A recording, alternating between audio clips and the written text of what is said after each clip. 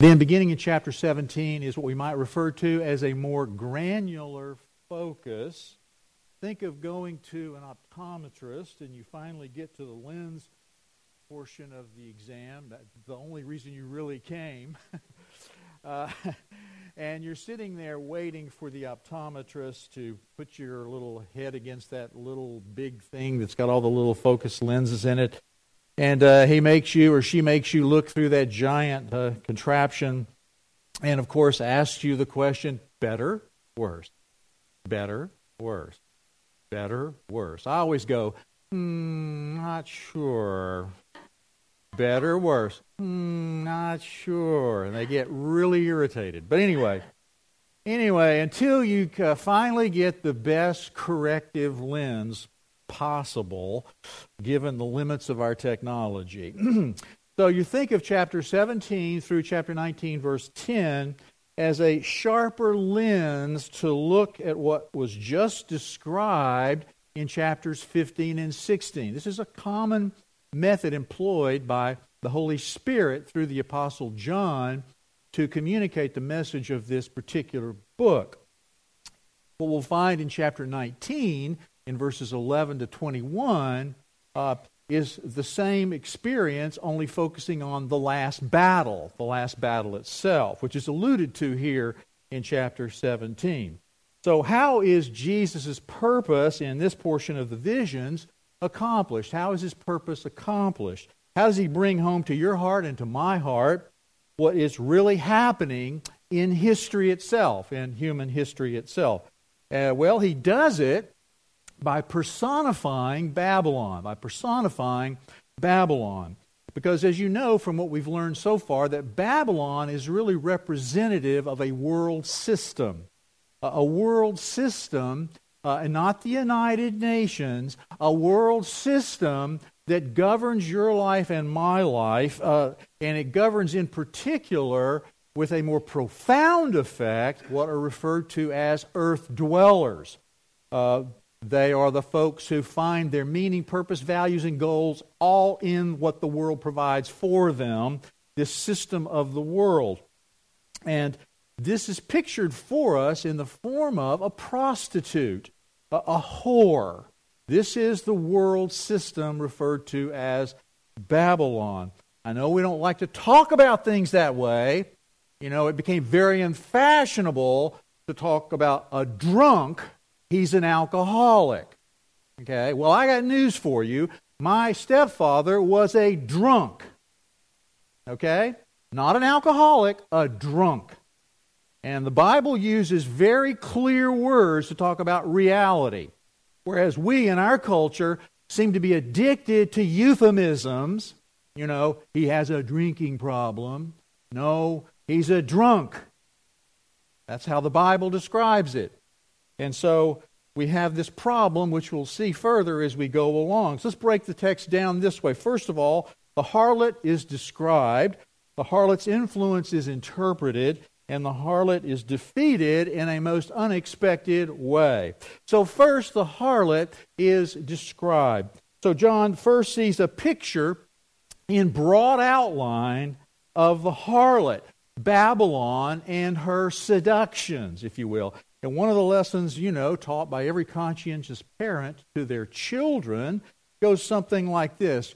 Honey, appearances can be deceiving. Remember that. Don't judge a book by its cover. People aren't always what they seem. Every parent has said that to their children at one point or the other. You know, the mirror can sometimes tell us what we want to believe, can it? I get and look in that mirror every morning. I go, I really look okay, don't I? I really do. Mirror, yeah, you look great, Michael. You know, mirror, mirror on the wall, who's the fairest of them all? Well, as we know from the story, the arrogant and insecure queen sees herself as beautiful.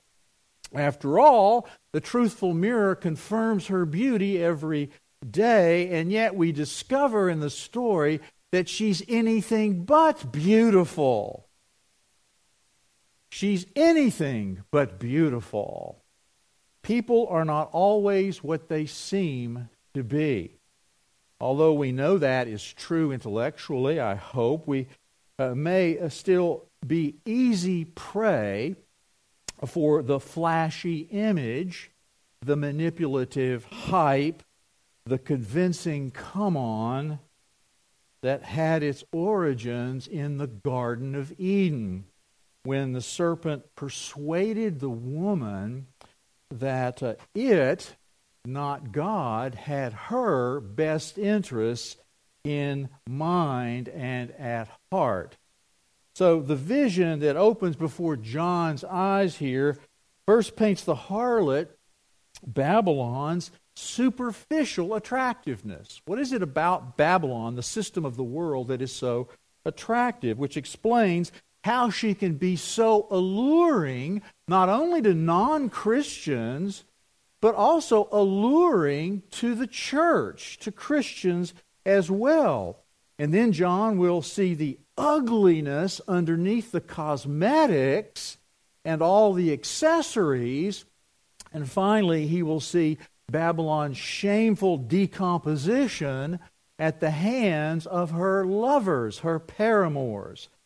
So through this dramatic, detailed unpacking of the brief description of Babylon's fall in the seventh bowl, Jesus is challenging you and he's challenging me to look past the appearance and to perceive the horrendous spiritual reality that lurks beneath the surface, that is at the very rotten core of all impressive cultures and civilizations, no matter how impressive they might appear to be. So that for example, you and I live in a 21st century culture which is confident of its affluence, confident that its technology can answer all the most important questions that you or I could ever pose. You see, the dragon's strategy, one among many that is to do what? The dragon's strategy is to soften the truth. To soften the truth of things. And in the end, tell us and sell us a lie. This is one of Satan's strategies. How does Satan accomplish this? How does he accomplish this? Well, for example, we no longer use the word whore for prostitute. That's not a common. When's the last time you heard someone use the word whore? Well, you probably haven't unless you watch HBO or one of the other cable channels. We are a people accustomed to more sensitive euphemisms, aren't we? Adultery is now an affair. Don't you love that one? Adultery is an affair. An affair of the heart, no doubt. An idolater? When's the last time anyone referred to anyone as an idolater? Heaven forbid. No, they're just people with misplaced priorities. That's a better way of putting it. People with misplaced priorities. Covetous? That's a word you never hear. Covetous? That's just someone who's looking out for number one. What could be wrong with that? Homosexuals are all gay. They're all gay.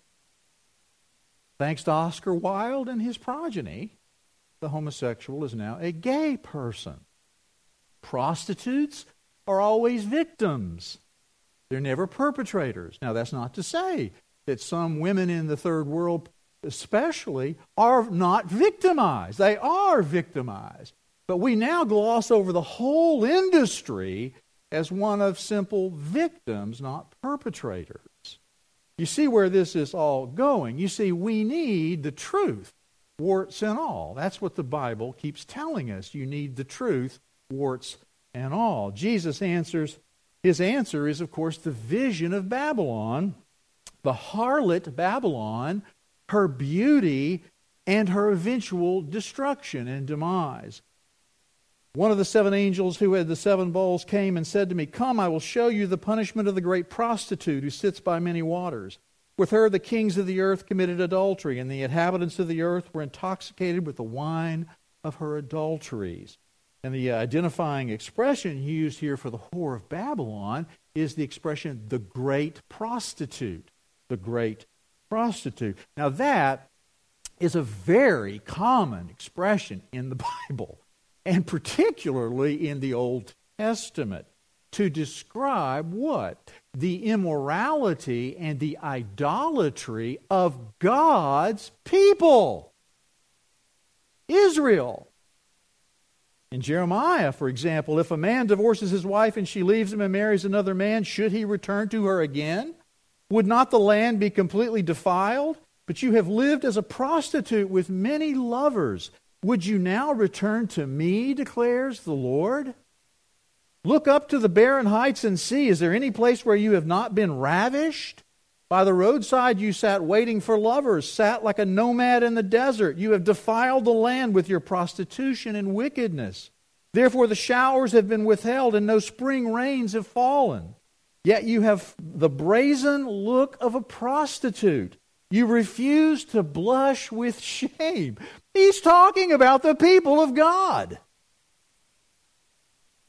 He's not talking about Las Vegas. He's talking about the people of God. They don't even blush.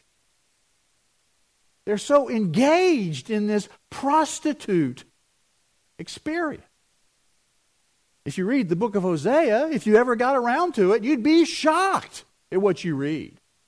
Prostitution is used more than any other book in the Bible in Hosea. His very wife, Gomer. Just one after the other, after the other, after the other. It's quite devastating. Here, it's in reference to sinful humanity who plays the harlot, in that it not only commits licentious behavior, but also does what? It leads other people into doing it as well. Look what it says in verse 5. The name written on her forehead was a mystery. Babylon the Great, mother of prostitutes and of the abominations of the earth. You see, as an instrument and an expression of the dragon, she bears offspring who likewise bear her image. And that's the world system that is so exalted in the eyes of earth dwellers. She's said to be, quote, intoxicating, inducing drunkenness in her followers. That's an allusion to Jeremiah chapter 51, which there pictures Babylon as making the whole earth drunk, resulting in God making them really drunk with the wrath of my wine. Babylon was a gold cup. She made the whole earth drunk. Nations drank her wine. Therefore, they have now gone mad. The book of Proverbs describes the seemingly irresistible power of this prostitute Babylon this way. All at once he followed her, like an ox going to the slaughter, like a deer stepping into a noose. Her house is a highway to the grave, leading down to the chambers of death. Proverbs chapter 9 amplifies the truth of what's happening. She sits at the door of her house on a seat at the highest point of the city, calling out to those who pass by, who go straight on their way. Let all who are simple come to my house. To those who have no sense, she says, stolen water is sweet. Food eaten in secret is delicious. But little do they know that the dead are there, that her guests are deep in the realm of the dead. Wow. That's not the picture of the world system we're used to seeing, is it?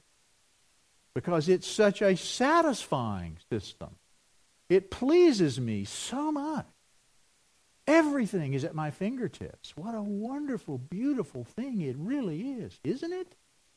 That's not the picture we're given here. Beyond the surface, beyond the cosmetics, beyond the coif or coiffured hair, the makeup and everything else, there's something deadly lurking beneath the surface of it.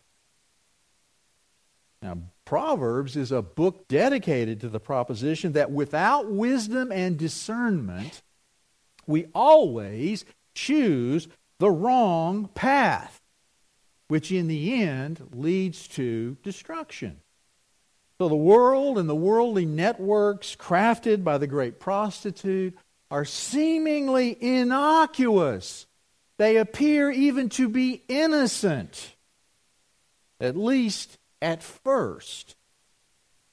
There is a way that appears to be right, but in the end, it leads to death.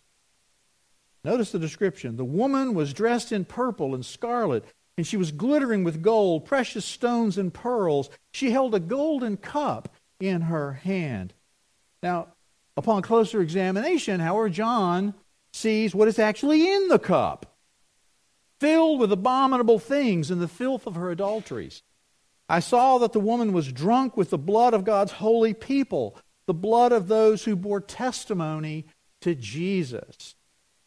So what at first appears somewhat entrancing, namely a cup glittering with gold, precious stones, is found upon closer examination to be filled with the truly sordid compromises of the world. Compromises with the world system itself, and also with the victims of the world system's treachery. The blood of God's holy people, the blood of those who bore testimony to Jesus. So secondly, what is the influence of the harlot? The influence of the harlot is comprehensive. It's worldwide. She who sits by many waters with her kings of the earth committed adultery. And the angel then interprets that further. He says, the waters you saw where she sits, where the prostitute sits, are peoples, multitudes, nations, and tongues. So you see the comprehensiveness of all of this. And lest there be any doubt, he concludes, the woman you saw is the great city that rules over the kings of the earth. Well, the question is, of course, why so much influence? Why so much influence?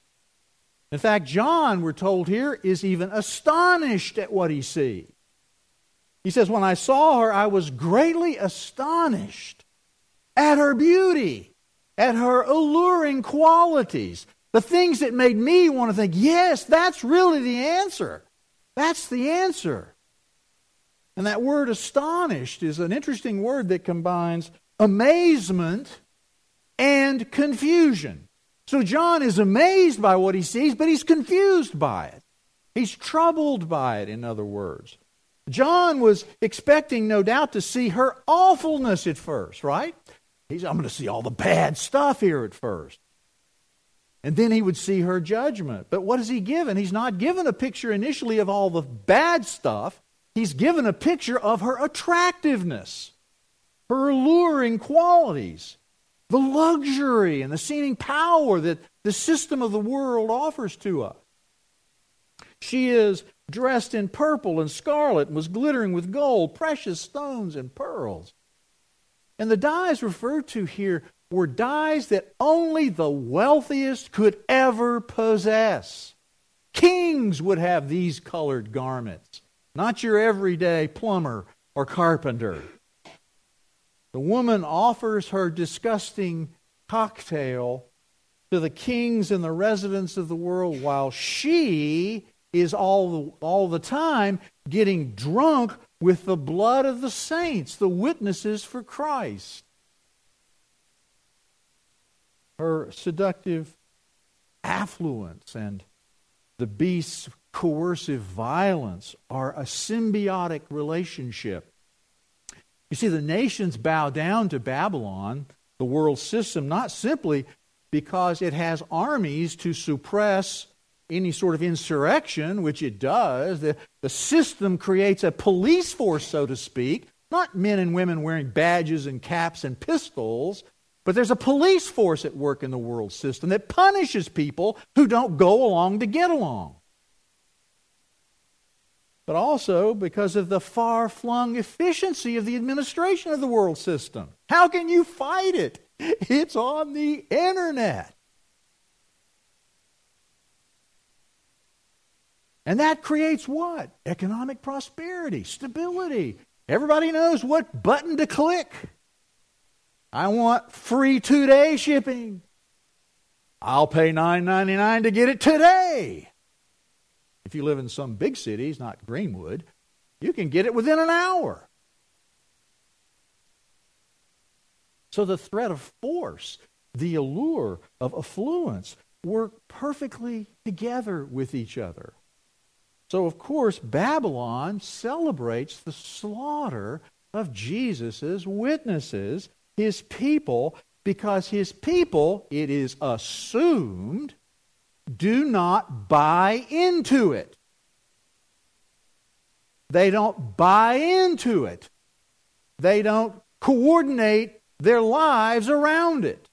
They question and challenge everything. Do I question and challenge every purchase I make? I ought to. I ought to. You see, the world doesn't. In fact, they'll spend money they don't even have. But we, on the other hand, aren't those who simply don't spend money. We're people who ask, why am I spending or not spending my money on this or whatever? You see, Christians will not, according to the book of Revelation and the Bible itself, Christians will not submit their thoughts and activities to the beast's sovereignty. Therefore, the harlot delights in their martyrdom. And that martyrdom doesn't have to have your head cut off. It can be losing your job. It can be losing your standing in society. It can be all sorts of things that punish you according to the world's system and standard. You see, John would never be attracted by this woman who is drunk with the saints' blood. He wasn't shown that initially. It was her stylish wardrobe he saw first. So his wonder is really a blend of confusion and fear. What ominous enemy does this woman represent? And how can the church of Christ endure the assault that comes from it when all the world, everyone around us, is in love with it? They are in love with it. And when the beast on which she rides seems all powerful, it's all powerful. Who are we? Well, according to the Scottish psychiatrist R.D. Laing in the 20th century, he's gone now, he had an interesting belief. He believed that various forms of psychoses, especially schizophrenia, often don't indicate illness, but rather an acute insight into the way the world really is. He believed that economic and social pressures are exerted on people in order to make them sleep. That is, to become unconscious of the evils of the world. You see, sleeping people, according to Lang, in this world are normal people. In his work, normal is the condition of alienation, of being asleep, of being unconscious, of being out of one's mind. It's the condition, Lang said, of normal man. You see, society, according to Lang, highly values normal men and women. It educates its children to lose themselves, as he puts it, and thus to be normal. Normal men, as he notes, have killed perhaps 100 million of their fellow normal men. You see, for Lang, the psychotic person is the person who can't be put to sleep, who remains on the same level, aware of the inconsistencies and cruelties both outside themselves and inside themselves. You see, Lang says the schizophrenic hears voices, and those voices often tell the truth. You see, we are part of a world which is defined normal, and that normal is really sleepwalking. The Christian, on the other hand, is now becoming the schizophrenic, the one who challenges the normal. And you see, the world system has no tolerance for people who challenge the normal. We condition each other to be normal, to fit in, to be a part of the team, the purchasing, consuming team. Get on board with the program. For a fascinating cinematographic look at that, a film was made of Lang last year called Mad to Be Normal. You could look it up, watch it on Netflix maybe. So John is confused. So the angel will interpret her downfall. And he already alluded to this in verse 1. Come and I will show you the punishment of the great prostitute. The great prostitute. And then he goes on in verse 8. Then the angel said to me, why are you astonished? I will explain to you the mystery of the woman and the beast and what she rides on. The woman adorned in scarlet rides a beast, pictured as what? Scarlet and covered with blasphemous names and had 7 heads and 10 horns. Again, what's needed to crack the code here of the beast's number and name in chapter 13, you remember, is needed once again in chapter 17. And what's that? Verse 9. This calls for a mind with wisdom, not mathematical expertise. So in the flexibility of this visionary symbolism, the 7 heads stand for 7 mountains and for 7 kings. Now, the 7 mountains refer to what? Well, most likely, the obvious thing for most people who were alive at the time he wrote this letter, it would refer to Rome, the 7 hills of Rome. That would be the geography they were most familiar with. But you see, in prophetic imagery, which is what the book of Revelation is all about, mountains are simply associated with power and the ability to rule things. Babylon's called by God a destroying mountain. Behold, I am against you, O destroying mountain, who destroys the whole earth. I will make you a burnt out mountain. So both mountains and kings here symbolize what? They symbolize the worldwide authority given to the beast to rule every tribe, every people, every tongue, and every nation. So this is where people really get funny, because this kind of text invites speculation. And the speculation, as best as I can tell, borders on the ridiculous. Of the 7 kings, for example, in verse 1, 5 have fallen, one is, the other has not yet come, and when he comes, he must remain a little while longer. Wow, now that gets you all excited, doesn't it? Well, which ones is he referring to? Which one came? Which one hasn't come? And what's yet to come? Do you know? Anybody have any ideas? I don't know. Let's think about that. Well, I was reading the New York Times today. You see, the details of the description sound so specific that it seems to invite us to draw a one-to-one correlation with particular kings or kingdoms. Because after all, the 4 beasts in Daniel's vision were 4 kingdoms. But I have to say this, I decline the invitation to do that. Some suggest the 7 kings are Roman emperors. No way. Some suggest that they're kingdoms. But the kingdom interpretation falters where? It falters when you try to identify the 7th kingdom that will follow Rome, and we're told remain briefly, thereafter to be replaced by the beast. Which kingdom comes after Rome? Obvious question. Barbarian invaders from the north? They were the first ones to come after Rome fell. Would it be Islam expanding from the southeast? Oh, well, maybe. What about centuries later, Nazism and communism? Yeah, that sounds good. I like that. That has a ring to it. You see, this kind of interpretation, this kind of an approach to the symbolism leads everyone to a blind alley. How much historiographic expertise must a simple Bible-believing person have to interpret this passage? Do I need to have a PhD in ancient history to do it? You see, 7 again simply symbolizes what? Completeness. That's all it ever means. So it shows that the beast's reign apparently holds sway over the whole history of fallen humanity.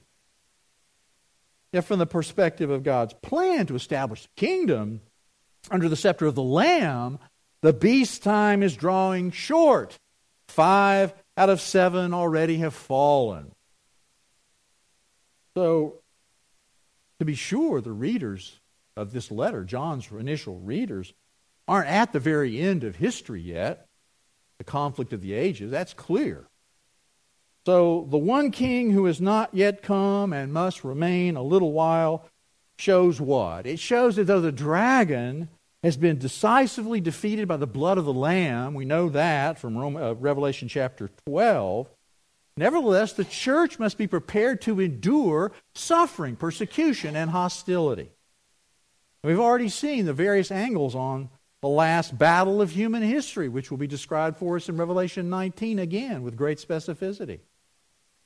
In chapter 11, we're told what? The beast wages war against the 2 witnesses. That's the church. In Revelation 13, the beast from the sea seeks to destroy those who don't bear his mark.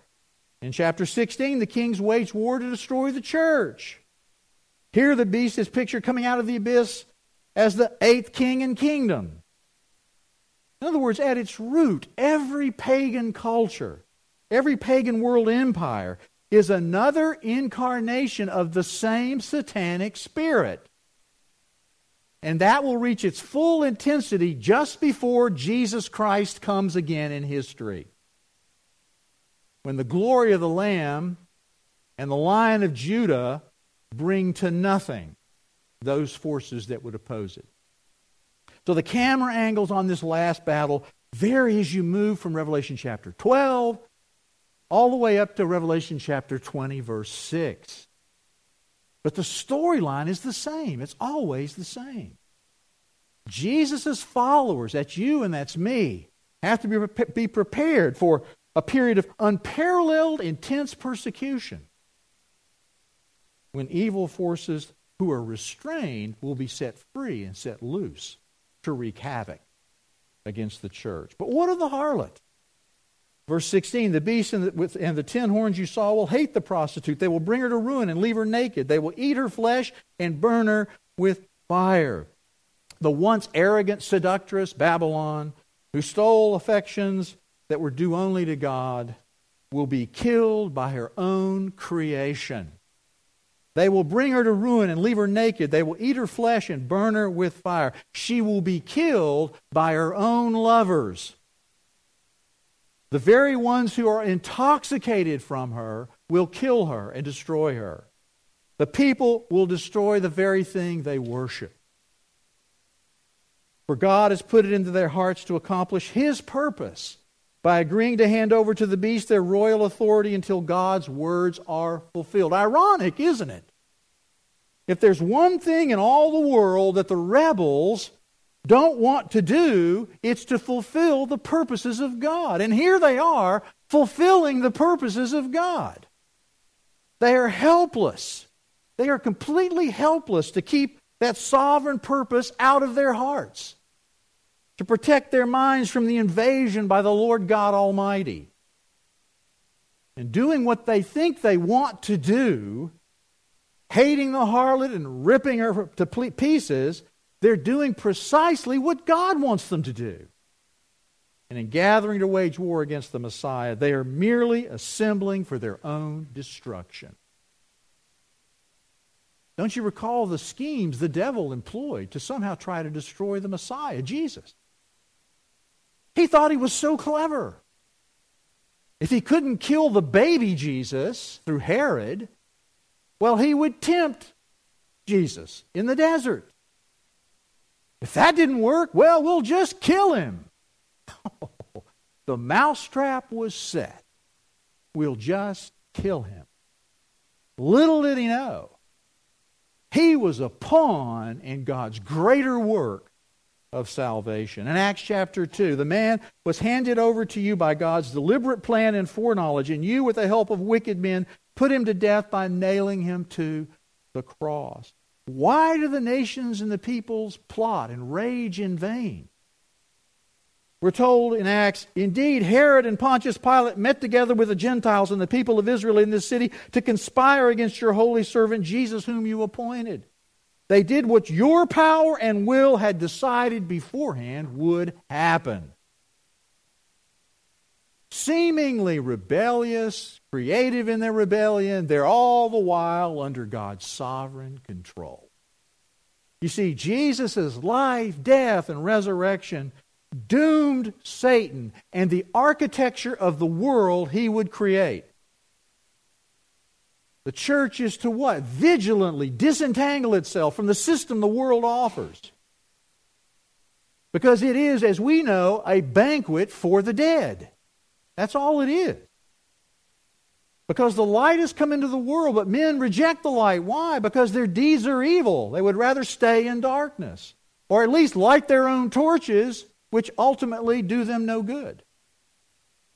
Because we, the people of God, are described as those who love the light. Because the light is the way, the truth, and the life. That's the answer. And that answer will be solemnly declared as completed when the Lion of Judah and the Lamb of God, Jesus Christ, return one day. And He will put all of His enemies away. That is the story of human experience. Let's pray. Father, we thank You. We thank You for the truth of Your Word. We thank You for the truth that You do control and guide history to Your own ends, to Your own purposes. That You are the sovereign God, and You will be worshipped alone. There are no other gods worthy of worship. They are simply the gods of our imagination.